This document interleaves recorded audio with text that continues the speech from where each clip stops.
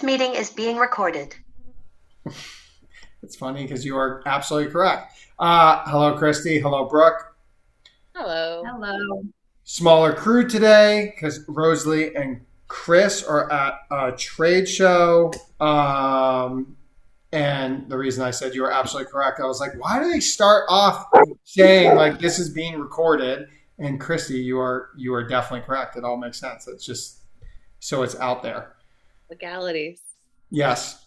All right. We'll see where this goes. Less topics today. So,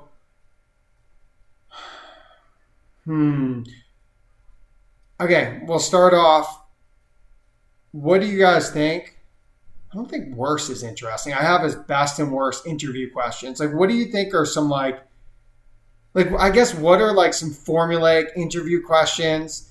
You can go either route that are just like get asked, but don't actually like let some truth come through, or more clarity come through.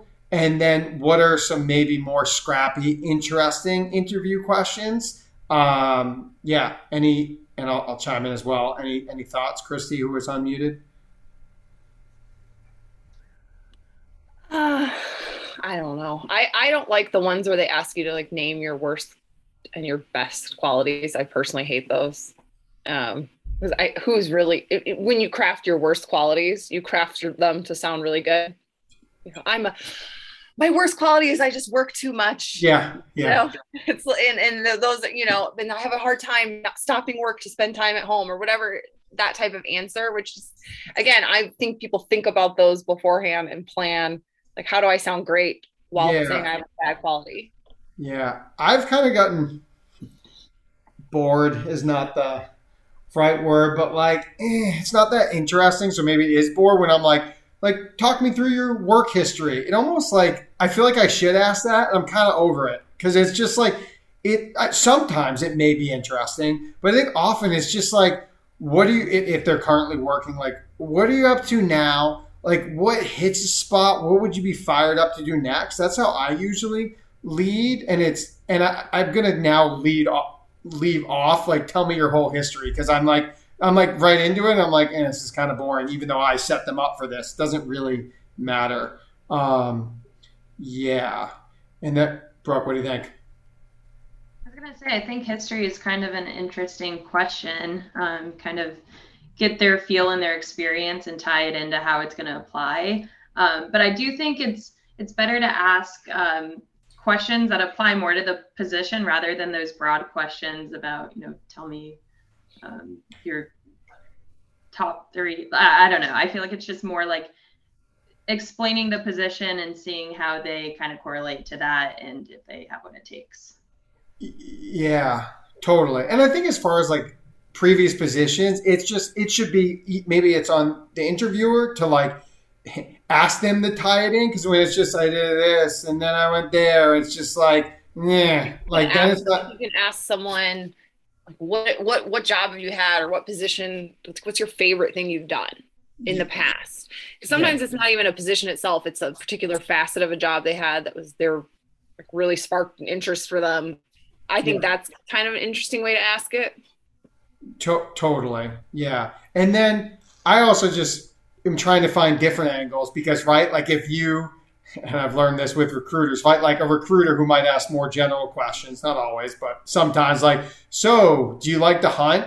Like, and prospect, like any salesperson is going to be like, yes, like a salesperson for big CPG might think their 3 outbounds a day is like, yes, of course. Like, and so for me, it's like, that's the most important thing in our world. So it's like honing, how do you angle that question of like, do you really like to hunt and get after it? Because any salesperson, once again, is going to say, yeah. So for me, it's like trying to figure it out. And I tried a couple, so it's like, what are the ways to ask that question to get a real answer? And for me, it's asking about prospecting and like, okay, you like to hunt and prospect. How do you find, you have a day in front of the laptop. How are you finding out who to reach out to, who the contact information, talk me through the process. I think it's also interesting to like ask for an example that they've done in the past, like the craziest way they've gotten in contact with someone when they least expected it to. or like the biggest sale they've ever made that was, like through cold prospecting. I think that's always a fascinating thing, because then and then you ask, like, how did they do it, right? Kind of like you were saying, Brooke, like route to getting it done. I think that's great, and I've never asked that, and I'm going to ask that from now on. Because if someone's if they've like truly been in sales and had to do cold stuff, they'll have a favorite, right? Like I have a favorite retailer that I captured through some very unorthodox methods. Yeah, I think that's great. And asking that direct question, which they may not be prepared for, like anyone, like, right? And if someone asked me, hey, who are your 5 best contacts right now? I'd be like, oh, well, there's so many, X, Y, blah, blah, blah. And like, it'd be a direct question. And if I didn't have, like, I've asked people direct questions before, and you can see they're like, oh, they're going deep into the memory here. You're like, yeah. So I think that's good. I also,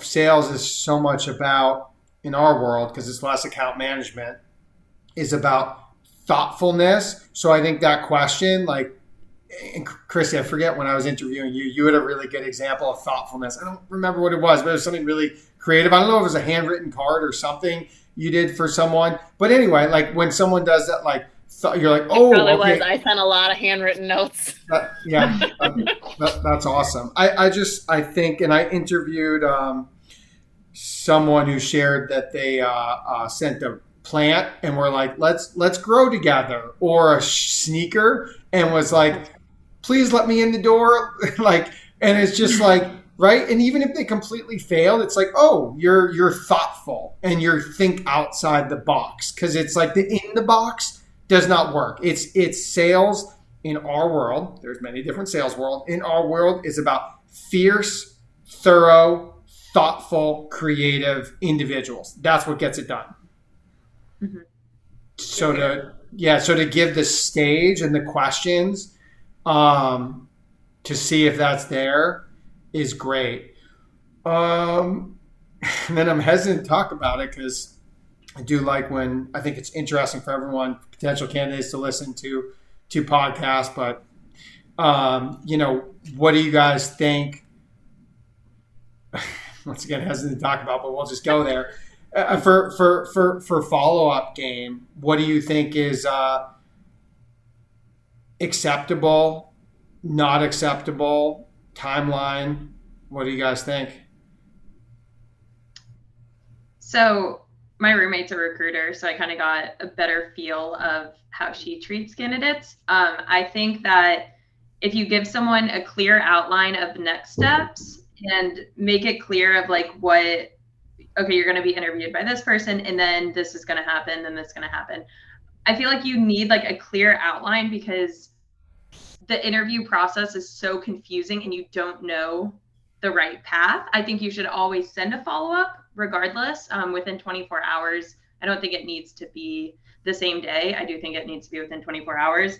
But I feel like it's confusing in general. So yeah.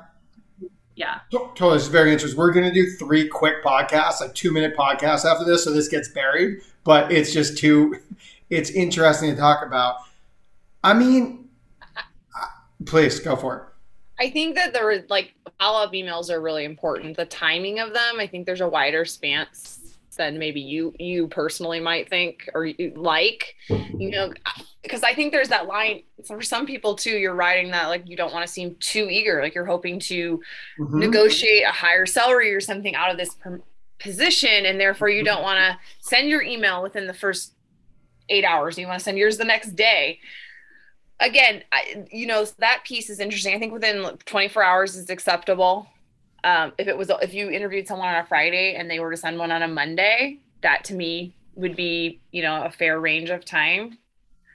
I like Brooke said, I think it can be confusing if there's multi-steps or multi-people involved about like maybe who do you email, right? It's tough because overall, if you really want something, even if you think you're not sure who you should email, you will, right? Yep. Especially, this is what we do in sales is like follow up into like somewhat muddy waters trying to push it forward. So yeah. Ultimately, you're selling yourself. I think if people are interviewing for other types of jobs, they obviously know they're selling themselves, but that's not their skill set, right? Mm-hmm. If you're coming in applying for a sales position, you should be selling yourself in every call you take and all these steps along the way, as though you're like, for us, a product. 100%. I appreciate, once again, we are burying this podcast quickly, but I appreciate when someone's is asked, right? Which is about half the time. Great. Like, actually, it's not half the time. It's probably a third of the time. It's asking what the next steps are. Because that's what you should be doing at the end of a sales call. And this is like the ultimate sales call. So it's very, it's very interesting. It's amazing. I don't want to sound humble here. It's just amazing for me now that I've interviewed 100 plus people, 75 plus people. Like, it's amazing that like 15 seconds in, you kind of, it's actually incredible. Literally 15 seconds in, I'm like, nah. Maybe a minute in, I'm like, oh, how long until I can respectfully get off? And then sometimes people just have that spark, and you're just like, ooh, this is interesting. And I know if I'm convincing myself in the middle of an interview that I'm excited, that I'm not excited. So it's a very interesting process. Especially virtually interviewing, versus that. To me, like when I interviewed to work for Rooted, I had never interviewed virtually before. Mm-hmm. I had interviewed people, tons of people virtually, but never myself. And it was very interesting because similar to like in-person visits versus virtual meetings, you lose that ability to kind of magnetize someone with your personality, with your presence. Yep. And you have like a very short amount of time to build that quick connection. Yeah. It's not ideal. That's for sure. It's, but I guess in a way it's, because it's on par with or relative to how we sell now. Like we sell virtually more and more. So it's interesting to see how someone handles themselves virtually, but it's not ideal. That's for sure. I feel like that's juicy enough. Is there anything else more? Now you're going to get some good people, Matt. Now they know you're an interview seeker. People being like ready for the, like, this is my greatest win ever. And let me outline the 17 reasons why. To be fair, it's almost like it's a nugget for the people who do go and listen to it. Cause I don't know that everybody would. You'd have to make sure you'd like circled through enough posts to see that there was one. So if you've done all that work, here's your reward.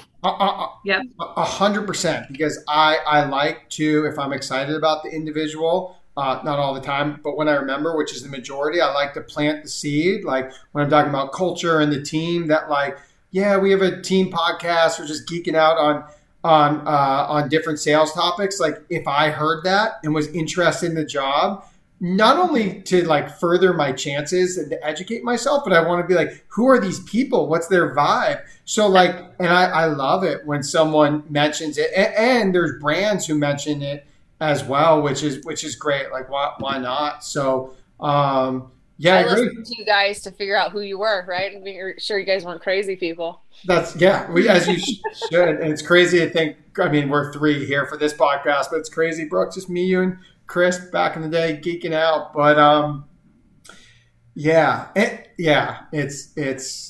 I actually agree with the nugget, because if they're going to be thorough and investigate as they should, if I mention it, who wouldn't listen? Who wouldn't be interested? So, all right, cool. Well, that was short, sweet, and good. Thank you, guys.